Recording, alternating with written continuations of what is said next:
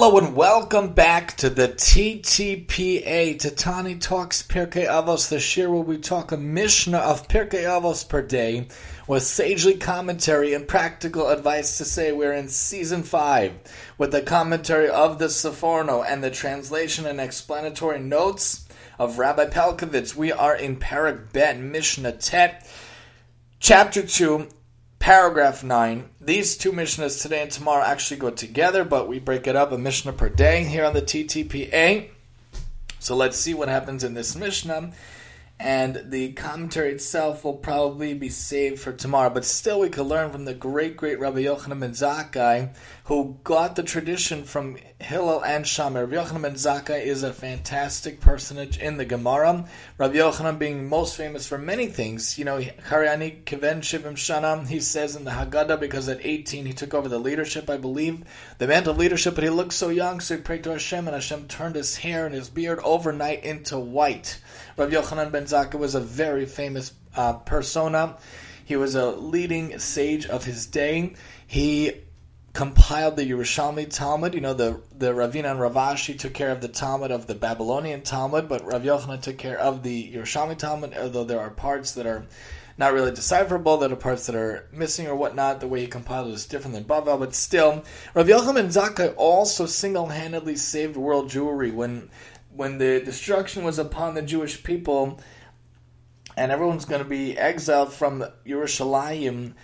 Rabbi Yochanan ben Zakkai was thinking what to do, and he went to the emperor. He feigned his own death. He faked his own death. The Talmud talks about the story, a fascinating story.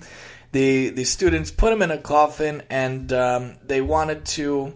And when he was leaving the outskirts of the city, when he was leaving Yerushalayim, I believe, they wanted to check that he was really dead and not pretending. They wanted to shake the coffin or puncture the coffin. And the students said, "This is a great affront. This is a great embarrassment, a great disgrace to the dignity of the great Rabbi Yochanan ben Zakkai." And said, "Let him through."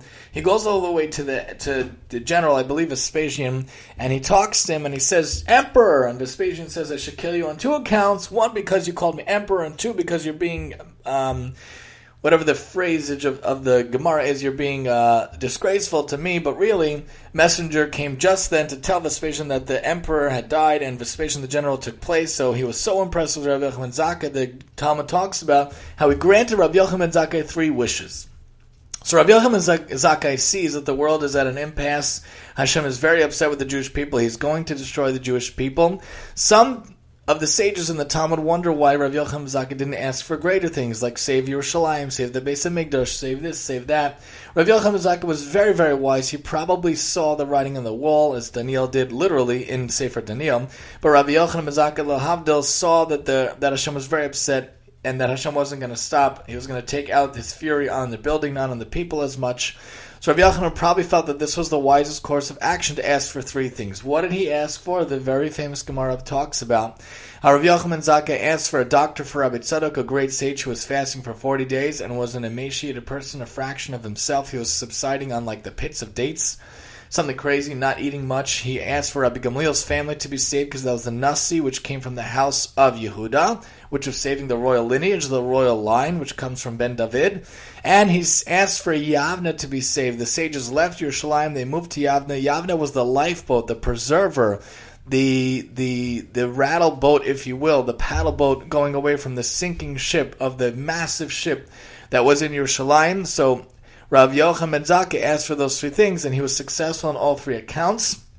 He had the foresight to realize that Yavna was the next place to be, and that's why it's called Kerem B'Yavna, because the way that the sages sat, the Gemara points out, was that it was rows of Talmidim, rows of sages, rows of Talmidei Chachamim, all sitting rows in Yavne. And also it symbolizes the symbolism of rows in the vineyard, hence the double entendre, the rows of the vineyard and the rows of the sages in Yavne. So Rabbi Yochanan ben Zakkai was a fantastic persona, a very famous personality, of outstanding Talmid Chacham, and an amazing rabbi to begin with. He also had very difficulties in his life.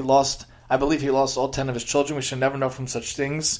He used to carry a bone of the last child in his pocket, and even so, he wasn't broken. But when he lost his study partner, his chavrusa, Reish Lakish, I believe, who I also think was his brother-in-law maybe, he could not handle it, because that was his lifeline to staying sane. To be able to talk with someone, learn with someone. After that happened, they say that Rav Yochanan mentally had a major breakdown. We should never know from difficulties, but Rav Yochanan had a fantastic ability to save Torah Jewry. He was a very larger-than-life character. Actually, one of my sons has one of his names as a Hebrew name. We only try to think of the good aspects of a sage, of a person in general, with also incorporating different family members or whatnot. But here we are, Rabbi Yochanan ben Zakkai, Hillel Mehillel v'Shammai. Rabbi Yochanan ben Zakkai received the tradition from Hillel and Shammai. Hu hayomer, he used to say, Im lamadta Torah harbe.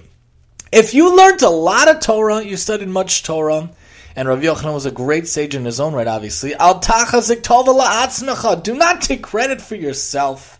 Ki lekach notzarta. That is the reason you were created to be here. That is what you were created to do. You're going to take credit for learning, for studying, for being involved in Torah. That's what you were created to do.